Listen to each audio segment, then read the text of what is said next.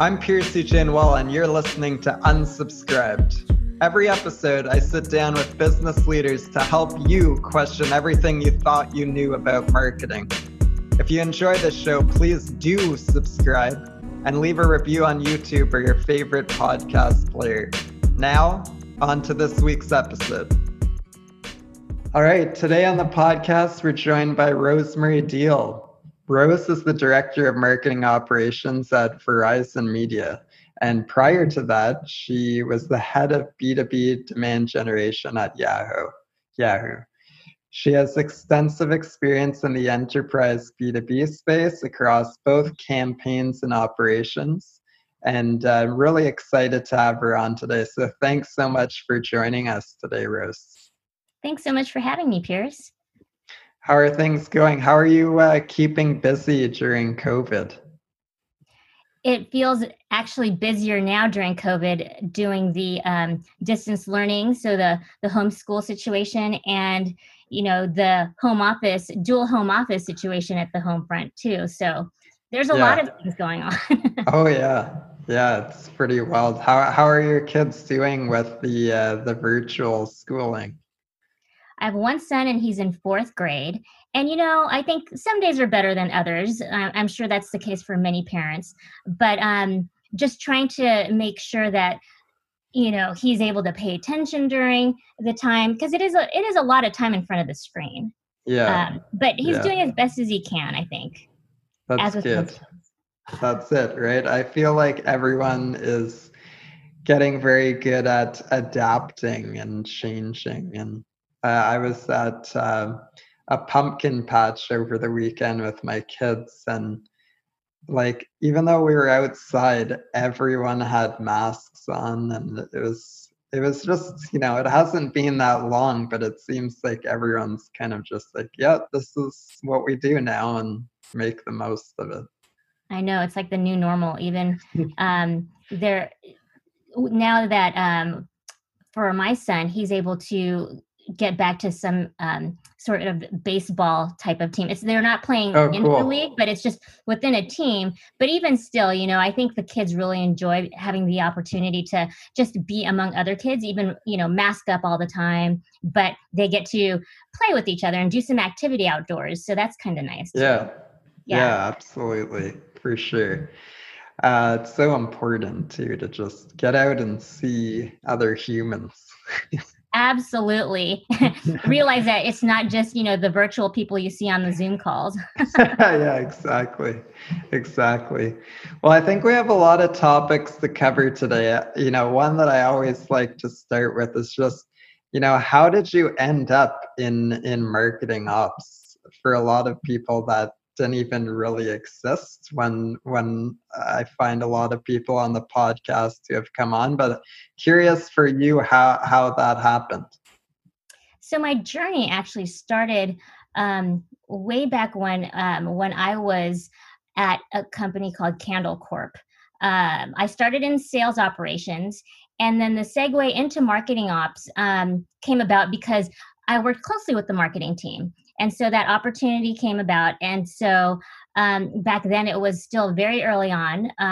We were using Siebel at the time, and just developing campaigns there. So that was essentially my start. And I've been in marketing ops since. I've had the opportunity to dabble on both the B2B and the B2C side over time, but I really do enjoy operations. I think it's just because I'm analytically minded, and there's a lot of things that you can do there for marketing ops. So I'd imagine since the Siebel days, a lot of the technology has changed. What do you think is the biggest change, if you were to compare then and now? Everything is so rapid. There's so many emerging channels. In the last 5 years, I feel like the evolution of technology is like you need to keep up with it or else you get behind. What's interesting is that I remember even when I was before the acquisition of Verizon, right? We had iterations of being Oath, and then prior to that, I was at Yahoo. And I remember one of the vendors that we had used back then, was, well, let me just step back and say, we were entering into mobile, right? And that wasn't a priority for the vendor that we were working with. And we just were like, what?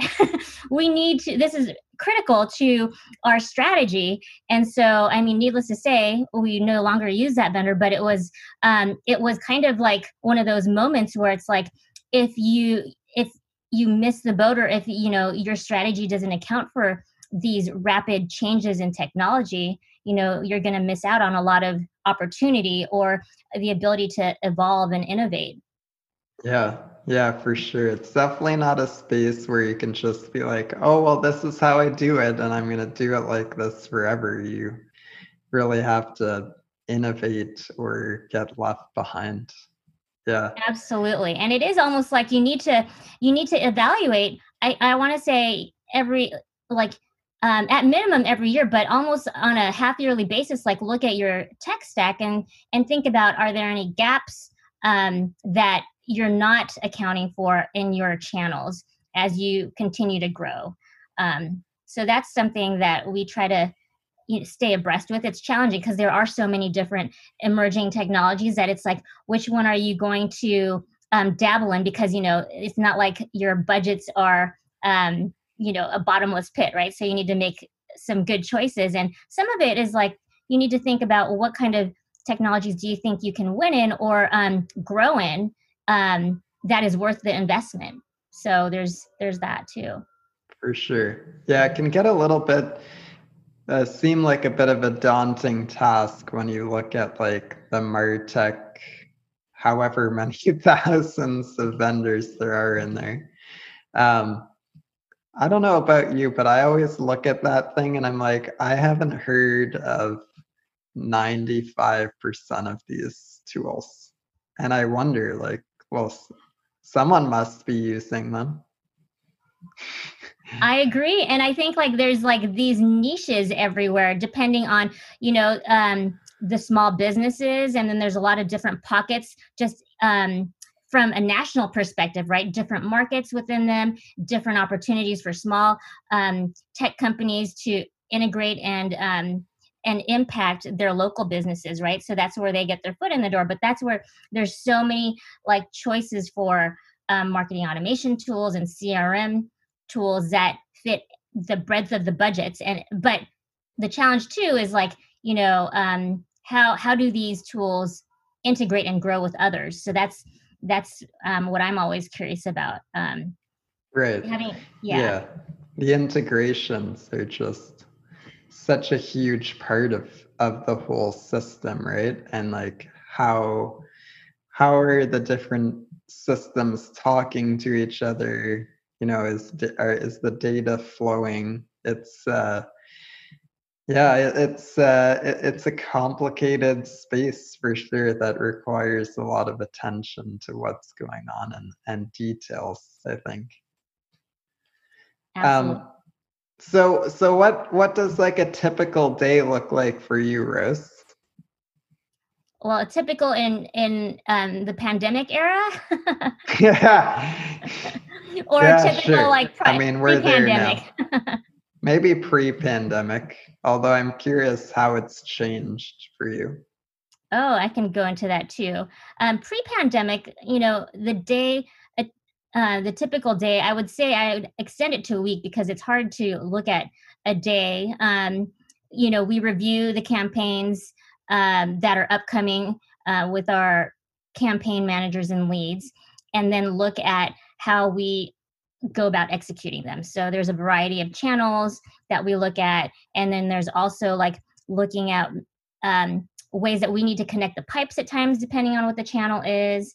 And so for my team, I think every day is unique in that sense because we have such a breadth of different types of campaigns that we need to be able to be nimble to think about, okay, what are our recommendations and how do we make sure that we optimize for the campaign's outcome. Nice. And how would you say that's changed given with the pandemic? So with the pandemic, that was actually it was almost like we had to pivot quickly. And a lot of the channels, because primarily everyone was dependent on digital. So while the email channel has already been set, what we really saw growth in is just the pivot, the hard, quick pivot to virtual events, right? And so it's looking at the tools that will allow us to capture and mimic that same event experience, but now in the virtual world that we live in, right? So it's looking at those tools, the video live streaming, on demand, all of those things, and then how we're able to touch our customers and prospects, and still reach out to give them that experience, you know. And I think now that we've been into this pandemic period for such a long time, I feel like we are seeing that fatigue, because those are the main channels that people are able to participate in, right? And so it's like, how do you keep it fresh, and how do you keep your content unique and different to keep people still engaged and interested? Yeah, I mean, there's just a huge flood of virtual events, right? Because you can't really do any other type of event. What are you guys doing? Have you tried anything in particular to kind of differentiate you from the other virtual events out there? I think there's several things that we've been doing, right? We've been looking at different vendors. We've also been looking at implementing BlueJeans, which is something that Verizon had recently acquired, and that has been really helpful for us. It was a new learning for us, but it was a win-win, I think, because I think that event experience brings a really rich experience for our audience. And it's been fun to learn the ins and outs of it too. You know, there is definitely more of a production piece. And what's nice is, you know, with this, we have been working closer to our events team, just because, you know, now that they're also in a new space where it's more virtual event heavy, of course, but that interaction has been nice to like uncover and see the different perspectives that we both Yeah, see. that's awesome.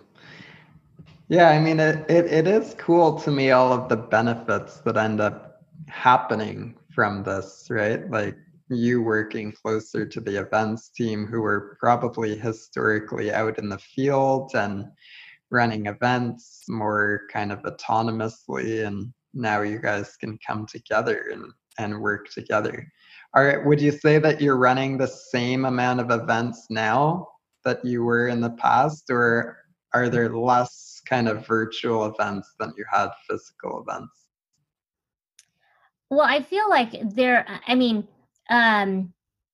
feels like a lot more just because it is now through the same channel, but I think we just have more visibility to it, right? So the difference is that there's more engagement with my team and our digital marketing team as well, to help execute these events, and then, you know, in partnership with our events team, right? So there's a lot more collaboration involved, and visibility and learning on each group's processes that wasn't as transparent before, right? So it's nice because it's like there's more coordination and there's that area of growth, right? There's kind of the cross pollination too, of like looking at, you know, what are the roles and responsibilities now. So there is a little bit of that learning across the board, I think.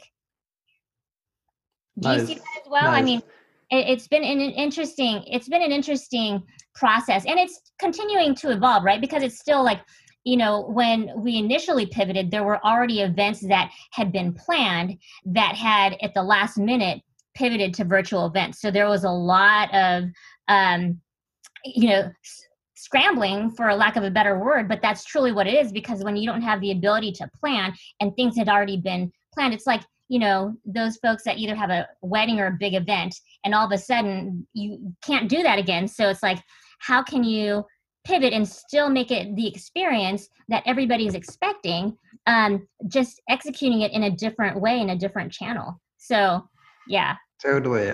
Yeah.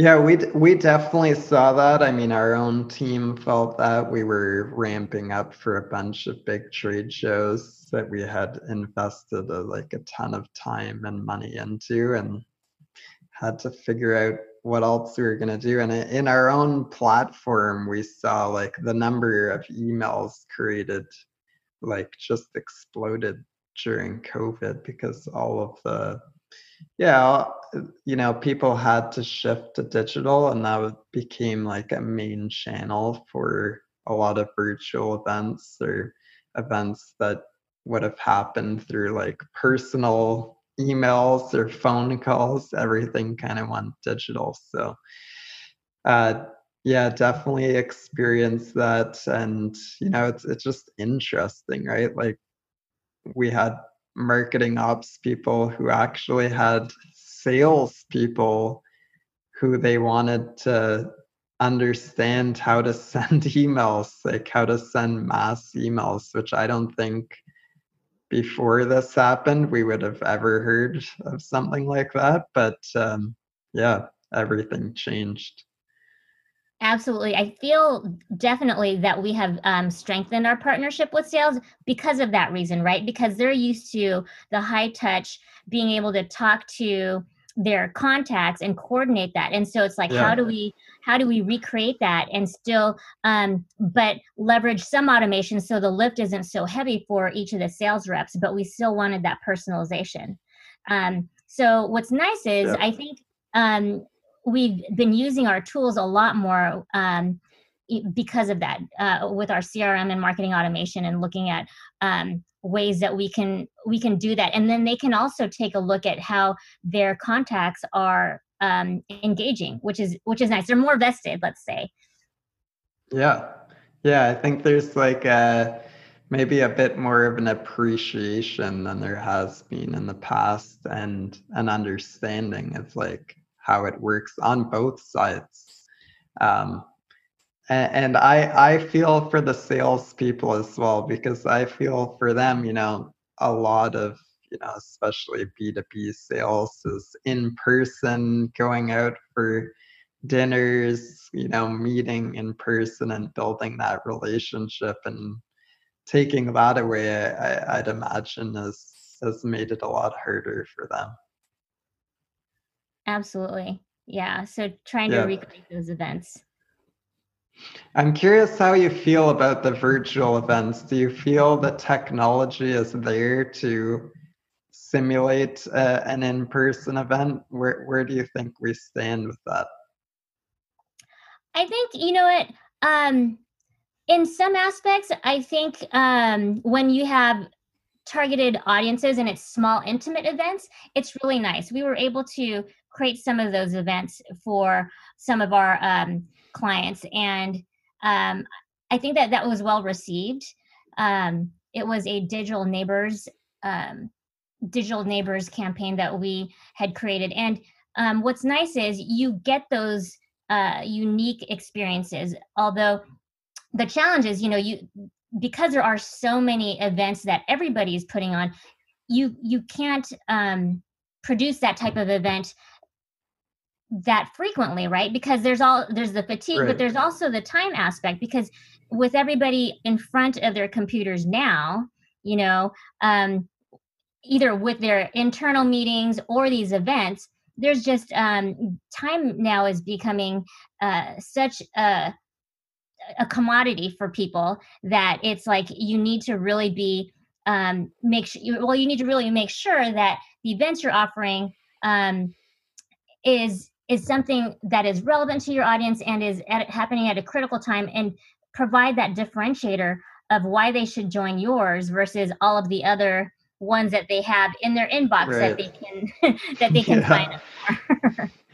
Yeah. Yeah. I think that is the biggest challenge. And, everyone has so many Zooms every day, and how can you get them to commit to another one? I think the call to action has to be much stronger than it used to in the past. And I've seen some people get creative. Someone I know, he actually had he hired like a bartender from some New York City cocktail bar to actually come and do an event for his customers. And so he sent them all of the ingredients beforehand, and then they actually all made the cocktails together, which I thought was really something different and creative that they were able to do. Yes, that was something similar that we had done too. There were in our Digital Neighbors series, one of them that I was able to participate in just to watch. It was being able to make a cake, and that was awesome because then you get the ingredients, and then it's actually fun to kind of go through the steps in like a live cooking show. But those types of experiences are really fun when done nicely, and in that intimate setting, it's great because then you kind of share that camaraderie and experience with a small group of folks, so it does try to mimic, that in-person, like intimate dinner type of thing that maybe sales would do at trade shows or conferences. So right. Yeah, well, I noticed a theme with both of our kind of examples, which is they're doing something fun that's kind of not necessarily work related. And I think at the end of the day, it is experiences that you're trying to offer people. And maybe that's, the best thing for even companies to do is create that more human element. Yeah, absolutely. So Rose, I know you've worked at some pretty large companies over the years. How did you get into kind of the enterprise space, and what is it that you really like about working in that space? Well, it's interesting. I think I came into the enterprise space as a result of a series of acquisitions, and that's been true across my journey in marketing ops, right? I'd mentioned that I started at a company called Candle, and that was a small company, local company at the time, and it had eventually gotten acquired by IBM. And so another big enterprise company. So that was very interesting too, right? Because in that experience, what they had done was like we basically integrated into the processes and systems that were already in place, right? So they looked at what we were doing, they quickly translated it, and we migrated all of our systems into their existing systems and processes. And so that was like, oh my goodness, so our simple processes that we were able to accomplish and just have autonomy over are now like part of a bigger piece, right? And so with the enterprise, I feel like, over time too, it kind of goes through a cycle of like centralization and decentralization, from, where processes become like there is a global center of excellence, let's say, and then it's pushed down to the various regions, and then like after a few years there's a pullback, and I've seen this happen several times now in my career, right? Or then there's the decentralization, because then what happens is it's not as nimble for the local markets to be able to execute when they're dependent on the global piece. And so I think ultimately it needs to strike that balance where there's more transparency, but the ability to collaborate quicker across the team. So it's kind of an in-between model that I think probably is where it needs to net out over time. Yeah. Oh, I actually also went through an acquisition in my career from IBM. I was at it wasn't a small company, but we were like 3,000 people. And then IBM acquired us. And yeah, it was definitely had some changes that happen. And even seeing it, at NAC, as we went from like 5 to 10 to 20 to 30 people, I cannot only I really look back and I'm just in awe that companies who have hundreds of thousands of employees are able to work together and get things done because, yeah, you really, I used to hate process, but I definitely can appreciate it now and how important it is. I think I'm the same, like when you're in a smaller company, process seems to be so bureaucratic. But then as things scale and get bigger, it becomes the way in which you are really able to manage things a little bit with more quality, right? And standardization. It's like I Yeah. remember when, for example, one of the years ago now, we were traveling abroad and then we went to a Starbucks, right? And the experience, even though it was like in a different country altogether, you still were able to recognize certain things and then understand like, oh yeah, this is like what I'm going to get. I'm going to get a latte, and so Yeah. there are some nice things about that, right? Because then you know that it's a consistent process. Um, Yeah. so I Yeah. liked that piece, and I feel like I mean, some people may disagree, but for me, like in the sense of enterprise, I think that that's really how you can really manage it. Um, but then I do feel like there's processes that you can handle, and then there's flavors that you can infuse that are related to the market. And I'm sure similar to like a Starbucks model, there's probably certain drink varietals that are available only in certain areas because of that area. So stuff like that, I Yeah. feel like is still important. Yeah. Yeah, it is pretty cool when you look at stuff like that where you can be anywhere in the world but find that thing that is, just the same. It kind of brings you home a little bit. Um, and yeah, it's kind of neat with the local variations. I remember I did like a 10-day trip to Portugal, and I don't know, on the last day I wanted like some comfort food or something. So we went to a McDonald's and it was, yeah, pretty much the same, but then they had this like local pork dish that was on the menu that you could never get it at home, but everything else tastes exactly the same. So yeah, I appreciate I am a believer in the process part of things now when I used to really resist it. Um, I liked what you were saying about centralization and decentralization. We definitely hear that with like every company that we work with. And to your point, they're usually in some point of going back or trying a new one. What why do you think that is? Like why are companies always going back and forth, and why is the grass always greener on the other side? I think it's because, like, so the centralization, right?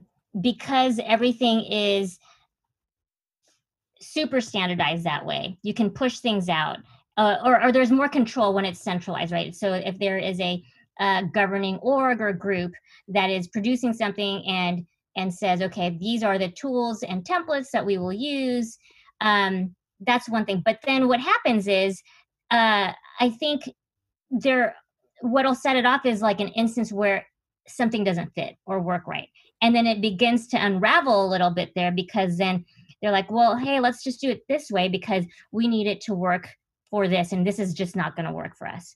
And then there becomes more and more and more of that, and so the pull becomes, you know what, it might be better for us to decentralize, because then we're able to really address these things X, Y, and Z that are critical for our market area, region, whatever it is, right? And so I think that that's what happens over time. And then I think, coupled with maybe resource constraints, then the centralization model also becomes difficult, because then it's not able to scale or be as nimble as that decentralized state.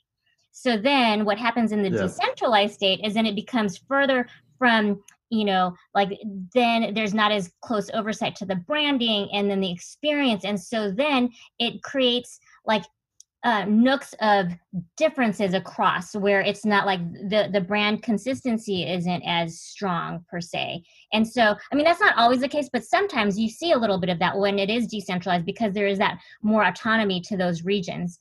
And so I think like that's why I feel, once if we are able to reach a happy medium between those two states, that would be key, right? Because it would be the best of both worlds. But oftentimes it's either resources that plays a constraint or the needs of the local regions that overarch the ability to stay centralized.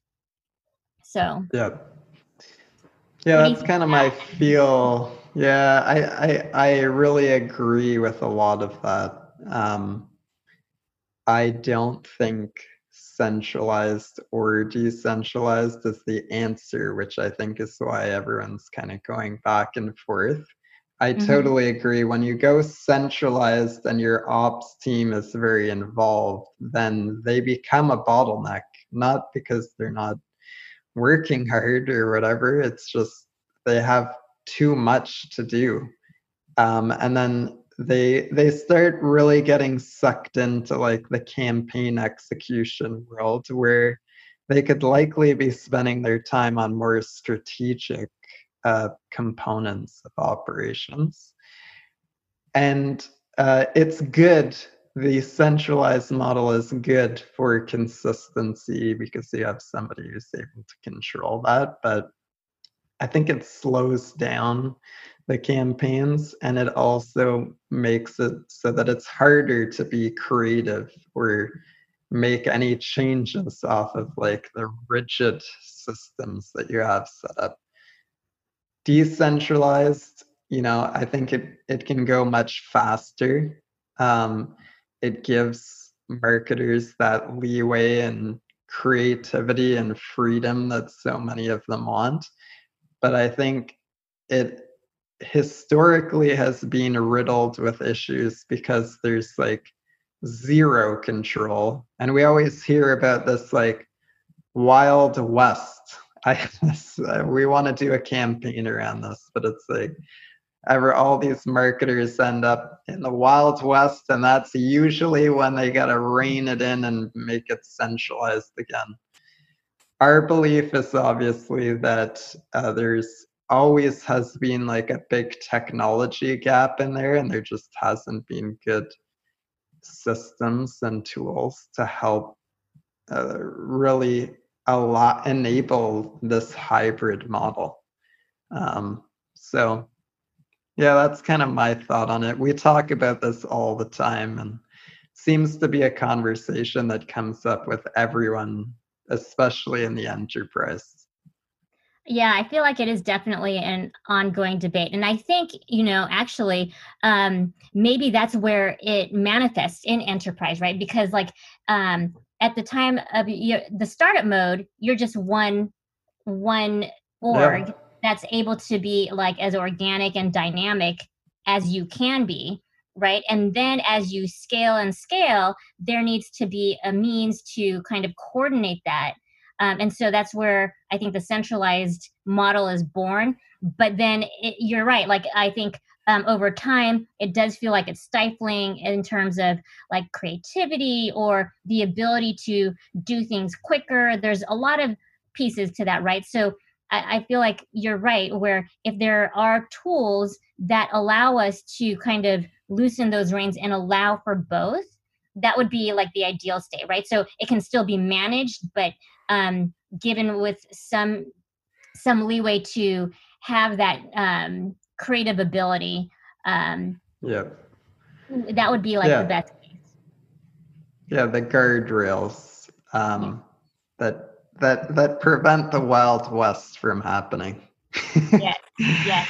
Indeed. Yeah. Yeah. Yeah. Um, so yeah, and I agree. I think it really is an enterprise problem. Like I remember when I worked at IBM, I was I was at the time, I'm like the person who takes things and put it into Eloqua at the time. But like the amount of people who are involved, like the strategy person, the copywriter, the designer, the the web team who would actually code our emails, like it was unbelievable the coordination that had to happen there. And I think we were very much in the centralized model, and we just kind of made it work. And everyone, it was not perfect at all. But I think the other thing that happens is people invest so much time and energy into creating the model, whether it's decentralized and centralized, and it's hard to get people to change that because there's so much connected to it. Agree. I mean, there are so many pieces that are connected to it.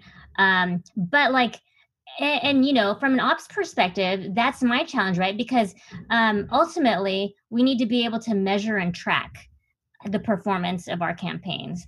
When it's decentralized, it gets a lot trickier, right? Because then it introduces a lot of potentially different systems and technologies that aren't standard. So then you're having to like either do manual workarounds or try to quickly pivot to connect pipes that weren't already there, right? And so Yeah.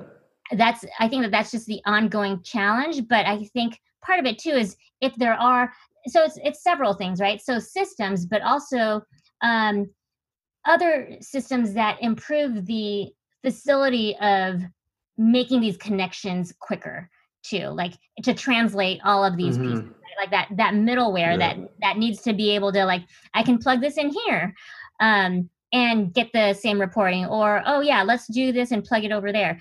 But right now it's not as simple. It would be nice if there were like some standards across the industry, where it was just like plug and play, and a lead is a lead and a contact is a contact everywhere. One day. Wouldn't that be nirvana? Yeah. So I want to talk a little bit about email creation. I know that's something that's a big part of your job. What does that look like for you right now? What are some of the challenges that you've seen, and also how are you addressing them? So the challenges that we're seeing, well, one of the things that we have implemented in the last few years are we do have modules, standardized modules in place for our emails, which makes it easier, right? Because we are trying to, and that is like the piece where it's centralized yet it's somewhat decentralized, because we're enabling our local regions to leverage those too. Where it gets tricky when we do use our when we do use that is that character counts, for example, are critical, right? But then when you go and try to apply them to our European countries, in EMEA, there's single words that are sometimes like go beyond our character counts, obviously. And so those are tweaks that we need to make. And so those are, that's where we do need to have templates and then exceptions and things like that. So working with you guys has really helped us with that, and allow for those customizations within our modules and apply them to the respective regions as needed, kind of thing. So that's been critical. So with our email creation, right? So since we are dealing with standardized templates, it helps with so many different pieces, right? It helps with the overall branding, look and feel, logos, and then just making sure that we're able to replicate that across the board is one thing. And so I think the challenge before that we had, it has been definitely simplified with your help with Knack, as well as just our templates in Marketo, where we're able to just make sure that we're all using the standard set. Nice. And yeah, so when that sounds great. I mean, being able to simplify your process, to be able to get things out the door quicker, to work with Marketo and whatever platform that you're sending out from. So happy to hear that we're helping with that. In your view, what role does email play in the overall marketing channels right now? It is really foundational for us still, because that is the way in which we communicate the most regular to our audience, right? So from our newsletters, our product updates, that is just a standard touch point that we have leveraged and has been really successful for us to reach our clients. And now, though, what we've had to do too is like look at who we're touching, and especially with the increased number of virtual events, ensuring that our emails, we're still being mindful about the emails that we're sending, right? Because I feel like everyone is getting a lot more emails, and like what we started the conversation with, just making sure that that we're not fatiguing everybody, and we're still like addressing the right audience at the right time with our emails. That's been the critical balance that we've been trying to strike. So getting creative of like, okay, if we want to contact John Doe and he is part of our newsletter, but we want to invite him to an event too, it's like, how do we think about ways in which we can just like consolidate those communications, include them, or change them in a way that will still allow us to reach the audience, but not inundate them with so many emails.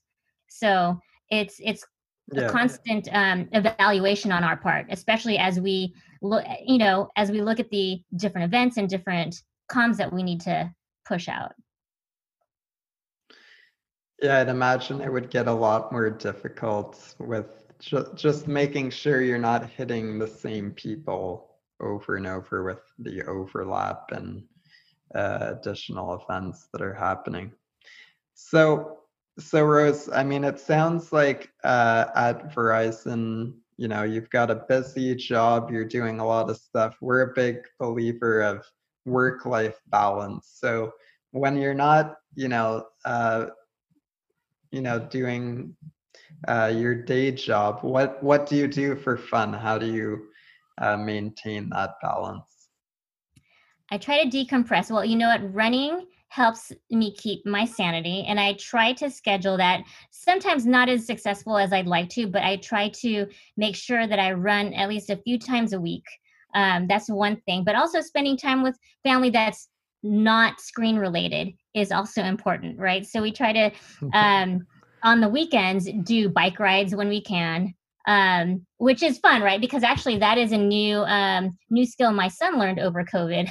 At the beginning of just pre-COVID, he started riding his bike more often, but it's become a fun family pastime, that we can do. Yeah, and it's easy to just, get out of the house and just ride around, which is easy enough to do. Yeah, bikes were like, I think they were sold out everywhere. Up here, at least, you couldn't get bikes. Everyone, and it's been kind of nice seeing everybody outside and exploring the city and going around. Yeah, that's awesome. I actually just bought some cross-country skis because I feel like I've never done it before, but I feel like it's a good COVID activity that, it doesn't matter if we're in quarantine, you can go out and do it. You can. We can't really use those over here. Yeah, no, that probably wouldn't work. That's awesome. You'd have to go somewhere with some snow. Yeah, it should be fun. It's a long winter up here, so we need activities. That is awesome. Is that something little ones can do? like my oldest is 5, so I'm not sure if she can do that yet. My wife and I got some, but yeah, eventually I think. Yeah. Yeah. Yeah, that's fun. Who's someone you admire in the business community and why? Hmm. Who is someone I admire in the business community? Um, in let's see. That's a tough question because so many things come to mind right now. Um, in the business community. Uh, Yeah, this is the one that I usually stump people with, but if you have a couple of examples, you can share. examples in the business community. You know, um, I I really admire Hans Vestberg, who is our president at Verizon Media or at Verizon. Um, I I admire him because of the culture that he's created at Verizon, and I will say that in this day and age, it's really critical to create that culture that is diverse and inclusive. And one of the things that um, I feel very proud of as being part of Verizon is that dedication to making sure that that environment exists at the workplace. So that's one really that stands out because all of the things that we've been doing at the company, I feel, are really important, especially in this day and age where there's a lot of things going on. It's election year. There's just many things that I feel like this is important to think about, where culture and community really come into play in the workplace, and that we're all in this together. And so creating that environment is really important, even remotely. There's programs Yep. that we've experienced, especially now in the time of COVID, that really helps with that, because I think that's critical to any workplace at this time. And it's critical in business for businesses to consider that and keep that top of mind. Absolutely. Yeah, that's great to hear. I think it is super important now more than ever. Um, we recently, or a couple of years ago, we kind of wrote down all of our core values at NAC, which again, kind of like the process thing. I used to think that that's like, you know, a nice piece of paper, but it doesn't do anything. But it's so huge. Like your culture is everything at your company. And nice to hear that they're making you feel connected, especially during these times. That's awesome. Last one, Rose. What's one piece of career advice that you've picked up over the years that you think might help others? I think that it's always important to be curious and to push the limits and test, right? Because that keeps things fresh and it keeps you on the cutting edge of testing things out in the marketplace, right? It's so easy to say, "Oh, but we've never done that." Well, that's almost the reason why you really need to look at things that you haven't done, to investigate how this could improve your business or how it can expand your business. So that is one thing that I would definitely recommend. Keep that curiosity, and don't be afraid to test and innovate. That's a great one to end on, I think.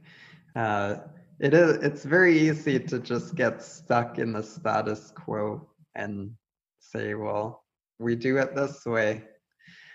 I don't Absolutely. want to change. Maybe it won't be better, but maybe it will be a lot better, and you'll never know unless you try it.